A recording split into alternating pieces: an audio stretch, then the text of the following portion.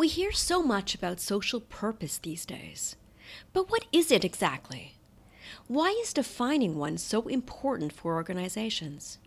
And how do you measure it to ensure you're on the right purposeful track? On this first of 3-episode series sponsored by Junction Strategy, we delve deep into purpose and purpose measurement frameworks with the help of some special guests that we'll introduce next.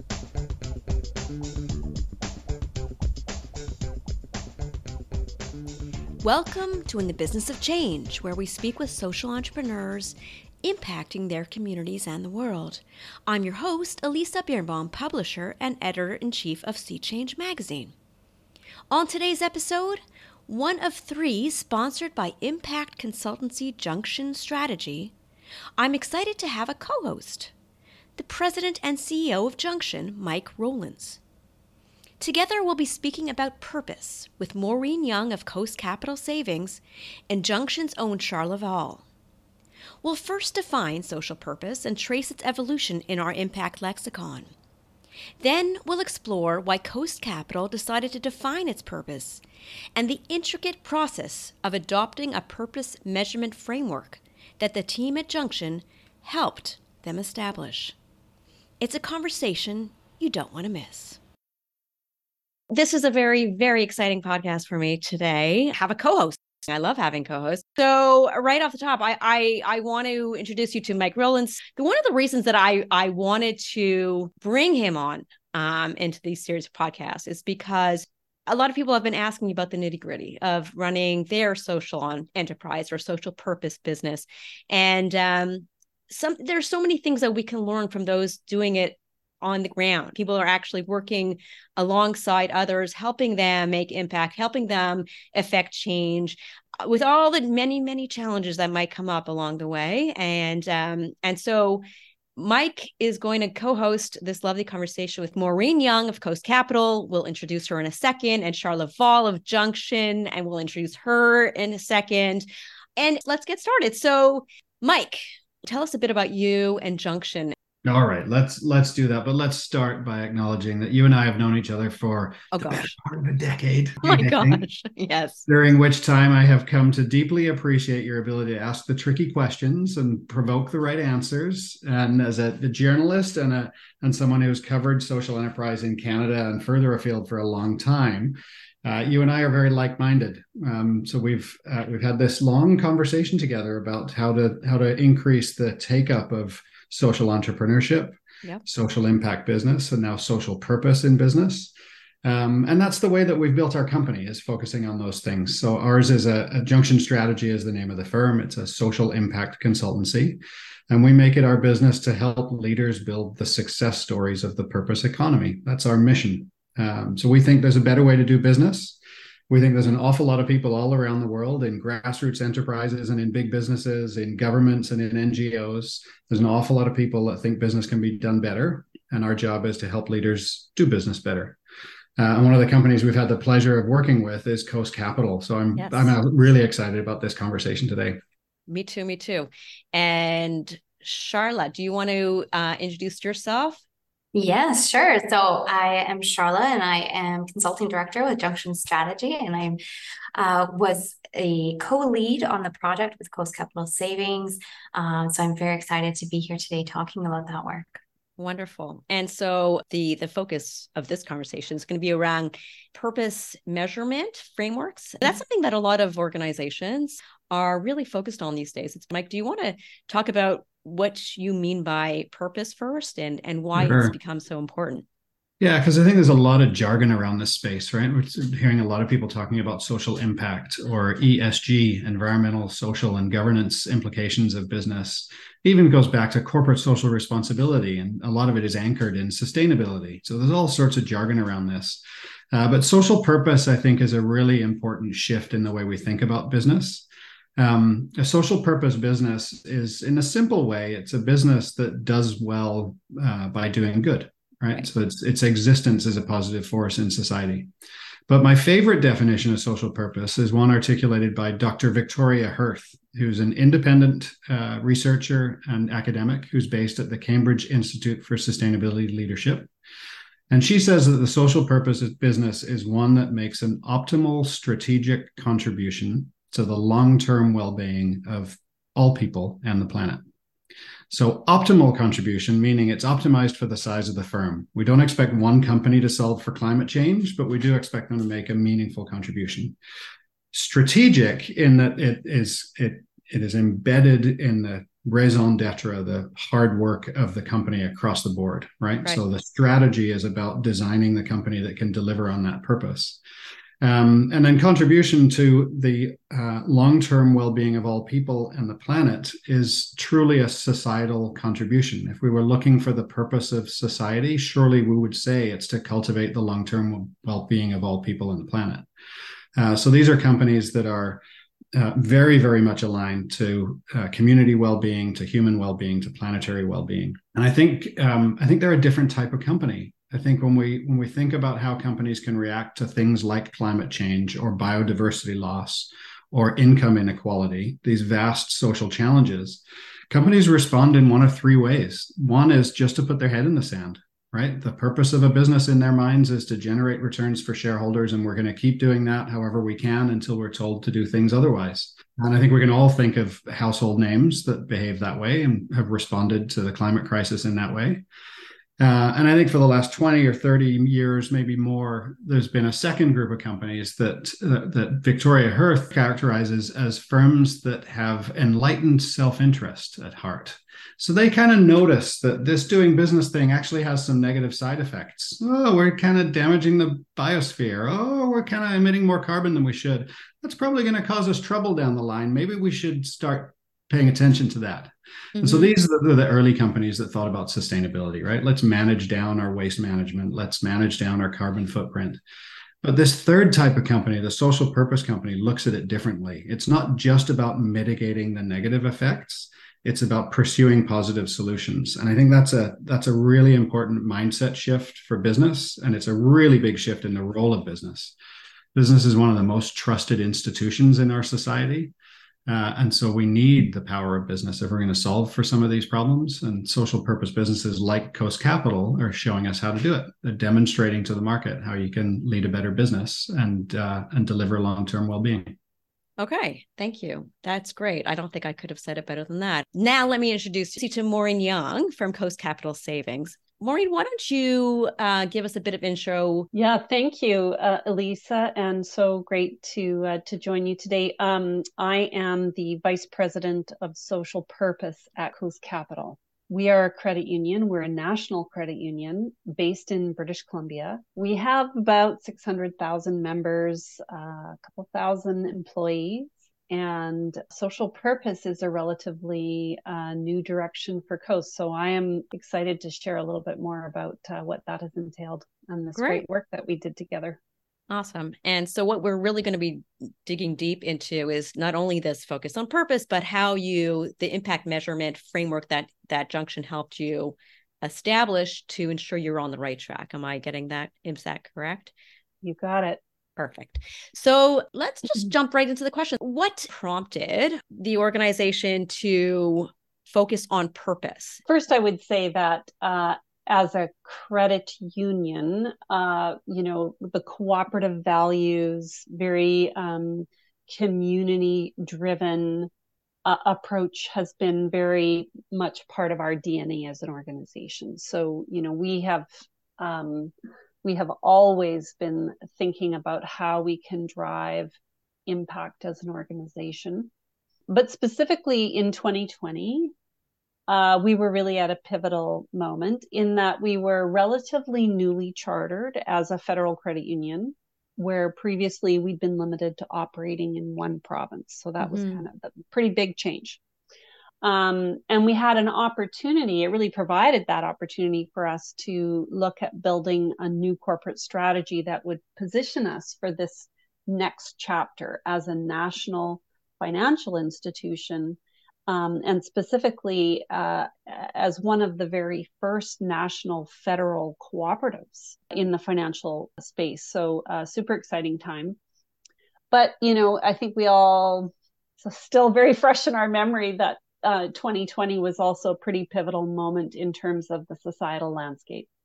lots of societal upheaval obviously from the very prevalent health challenges that we were dealing with through the pandemic, but also the racial reckoning, the socio-political instability that we were seeing in US and in Western Europe and Britain, rising income inequality, and certainly the climate emergency. And I'm sure there were many more things that could be added to that list. So there was a lot going on. And as a business, we knew we needed to be more tuned into that rather than, you don't want to operate sort of distinct from that, but really be positioning yourselves as relevant. And Mike touched on it in his opening comments there, why social purpose as a business model is so unique, but it really is distinct in that it is defining your company's reason for being.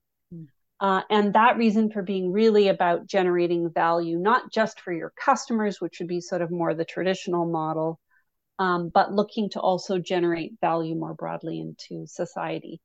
And then the other piece of it is really harnessing all your enterprise capabilities, your talents, your resources, your partnerships, your influence, your scale, all the things, not just your CSR programs. So we really saw that adopting a purpose business model was, first of all, a natural evolution for us in terms of where we had come from, but also would really be a tremendous way for us to differentiate ourselves and to become even more relevant to those we hoped to serve and to support. Great. Thank you. Super interesting evolution, particularly in response to what was going on in the world in 2020. And I love hearing this, the shift to a federal charter was just this interesting, opportune moment to rethink the business model. But I'm interested to hear from you about the adoption of the social purpose, because this wasn't a marketing department thinking about presenting a good brand, and this wasn't finance thinking about business structures. This went right up to governance. The board of directors ended up approving this social purpose. So I'm kind of curious how that happened. How did it get to such a serious level? Well, purpose it has to be core and embedded and integral into your corporate strategy and into all of the foundational elements that define your organization. So your values, your governance structures, your performance measurement, all those things. And that is, it needs that board level oversight, that board level engagement. And so that was very much a part of our process. And the board were very, passionate about Coast taking this step, and it's been tremendous. I feel like we've been moving at a pretty good pace with our purpose execution, in large part because of that very solid commitment right from the top of the organization. You've also been a B Corp for a long time. You had that certification before 2020. I did. How did that model and that framework map into the conversation about social purpose? Right. And I should have mentioned that because being a B Corp has been a real point of pride for Coast Capital, and it's quite tricky to get.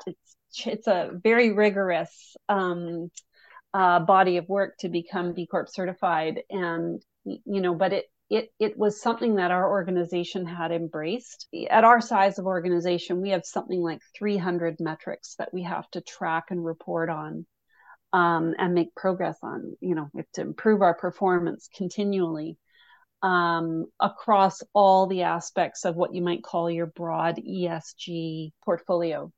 So purpose has been tremendous for us in terms of providing some focus for that. Because I'm sure, as you can imagine, there's such a large and vast array of things you can be undertaking to drive value. And it can become challenging for the company to visualize and understand and have a clear, concise narrative around it. And that's really what purpose has brought to that equation. And interestingly, I understand that the next release of B Corp does include purpose more explicitly as part of the framework. So that's very interesting. Yeah, it's getting tied together. It is interesting, and it's I think it's just one more emblem that this thinking about social purpose is really taking root. More and more businesses thinking about it. 300 metrics. That's not a small data undertaking No. for B Corp. Why, oh, why did you then decide that the next step was a purpose measurement framework? Yeah, right. Well, we identified our purpose. I should probably disclose it. So, our purpose is building better futures together by unlocking financial opportunities. And specifically, we're aiming at the problem of income inequality and how we can play a role in supporting more people and businesses in Canada to thrive. Once you've identified a purpose, and I think maybe to your point earlier about it not being just a marketing positioning, you have to be prepared to back it up. So there's a few different reasons why we thought it was important. One, you need to have clearly defined goals that the organization can rally around. 300 is far too many, so we needed to have a few goals that were directly tied to the difference that we wanted to make in terms of that societal ambition. And then we needed to know how we would measure our progress against it. So that speaks to, the short list of metrics, not 300, but that shorter list of metrics that would be able to indicate how you are doing in terms of your purpose progress. And then over time, and we're not there yet because we're still starting the process actually of baselining the data, you would set targets and you'd start to say, okay, by this date, we're going to actually achieve X, Y, or Z. So the purpose framework becomes a very clear path that helps all your internal and your external stakeholders to be able to clearly understand what you're trying to achieve. It's more tangible. So you reached out to Junction. Tell me why. What was it about Junction? This is new ground. I think that needs to be said. There are not a lot of companies that have a social purpose, and there's not a lot of companies that have built a purpose measurement approach. Junction has a great track record of forging new ground. Definitely strong skills and track record around, strategy, communications. So, there was a lot of bench strength there that I think was really important. But, I think that Values Alliance, they were a social purpose company themselves. So they get it. So that's great. I think you made a good choice. So I hear good things about Mike and Junction. And now Charla, I heard good things about her too. So, hey, and let's put Charla on the spot for a second. Tell me about the process. Sure. So there were several different sort of chunks of work that I think was at about almost 8 months that we were working on this in the end. But it started off with really conducting some research on best practices related to impact measurement and existing frameworks, specifically related to measuring progress towards corporate purpose. And then there was a heavy component of stakeholder engagement, and we can maybe talk later about why that was so important. But there was an external process of stakeholder engagement, so really bringing in players in Coast's ecosystem to be a part of the process of talking about what matters, because we measure what matters. We wanted a lot of varied perspectives from Coast ecosystem about what is important to measure. There was an internal engagement segment to the work as well. And that was really important to make sure that we had buy-in from across the company and that there was an understanding or that we had done the work to make sure that Coast actually has the capacity to take on some of the work that would be involved in carrying out the measurement. There was a piece around refining their theory of change. So that could be a whole other episode, at least. I was just going to say, because that is something Yeah, but really, it's just to kind of simply summarize it, it's about mapping out what is the change that you want to see in terms of the short-term, intermediate, and long-term outcomes. And so there was a period where we kind of paused and we said, okay, let's make sure that Coast, they had a theory of change, but we wanted to revisit that and make sure that they were really crystal clear about what change they actually wanted to see. Because once you have that, it's actually a much easier process to then look at that and say, okay, well, how would we measure that change? After that, it was a process of developing metrics, and we started with a very long list of possible metrics that we could use to measure that change. And so there was a process of sort of narrowing that down and shrinking that into something that was going to be manageable, and then building out the methodology. So actually talking about how are they going to go about collecting this data, analyzing this data, interpreting this data. It's a whole other piece of work there. So that was kind of the gist of it, but I'm sure Maureen might have something to add on that. Well, I would probably add that as an organization like ours, there was a lot of different sources of potential metrics that we actually had within the organization. I think where possible, if you can pull in something that you're already tracking and you've got some structure around to be able to capture data and analyze, that's always an asset. So that was a large piece. There's a lot of different data points that we could look at, and starting to narrow that down. That's really where those stakeholder interviews were really so helpful. Interviews and workshops. Yeah. One of the interesting things from my point of view, watching the workshops, was you had competitors in the room. You had other credit unions in the room. Really? And that would be a big surprise to listeners, I would think. Yeah. How did you come to that? How did those relationships work? Well, in the credit union sector, we call it co-opetition. Nice. Because ultimately, I think all of us in the sector, we want all the credit unions to flourish. And we believe that credit unions provide a really wonderful way for people to live their values through their financial interactions, their financial dealings. And so we collaborate and share a lot with our credit union peers. We also have some shared interests, and some of our peer credit unions are doing some really marvelous work and have gained their own really strong insights about where sort of the roots of problems may be, or what potential solutions could be, or strategies that are worth pursuing or not pursuing. And we thought it was really important for us to be able to tap into that wisdom. Ultimately, we're all working towards generating value for society. What about any challenges? I'm sure you had none. There were no challenges with this project. Oh, yeah. Totally smooth the whole way through, right? Yeah. Charlotte, do you want to take that one first? Sure. So I think, yeah, there were challenges along the way. One of the challenges that comes to mind for me is the trade-offs related to measuring outputs versus outcomes. I'm getting a little technical here, so I'll try and break it down. But so outputs are, they're easy to measure. Sometimes they're referred to as bums in seats. They're a participant count. How many people showed up, or how many dollars did you put into it? But they're really easy to measure, those counts. But they don't actually measure the change that occurred. And that's a lot more meaningful. We want to know, did participating in that program, participating in that, or using that product, did that actually lead to a behavioral change or a mindset change, or a lifestyle change for an individual or a group of individuals? That's really hard to measure. And so there were people in the organization, understandably, who sort of had a bias towards one over the other.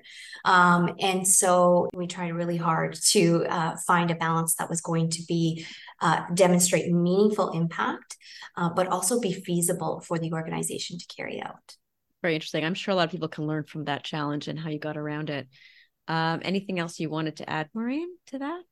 The one thing that I would say was really important through the project was that we did go back to our stakeholders a number of times, and we brought them along, and we shared the work as it iterated over time.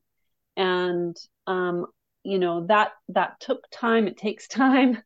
But it was, I think in the end, it, served us well in terms of being able to finally land something and have everyone feel good about it, because they had walked that journey with us. They'd sort of been engaged throughout. Which is so important. It is a journey, right? Like even now that the measurement framework is set, it's going to take time, years perhaps, to get all of the measuring tools in place.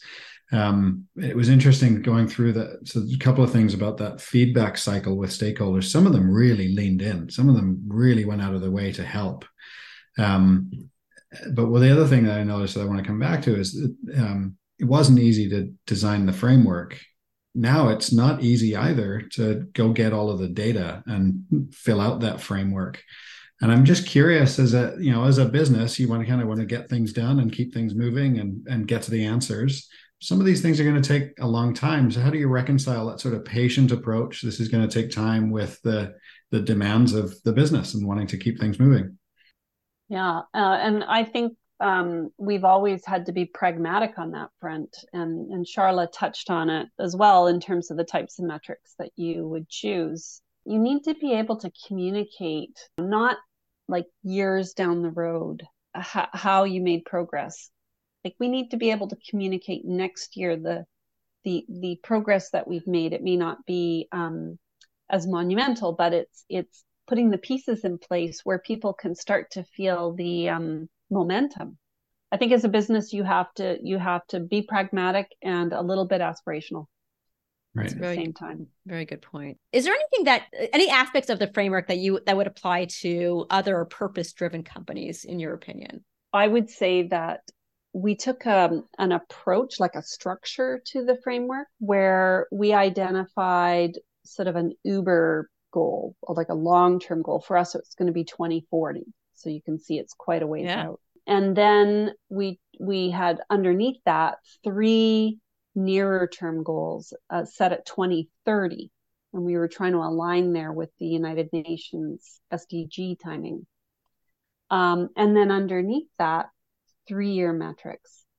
And I think that that idea of having this mix of long-term, medium-term, and then maybe those more actionable, more tangible, shorter-term metrics underneath is something that any business could look at. I would certainly recommend that.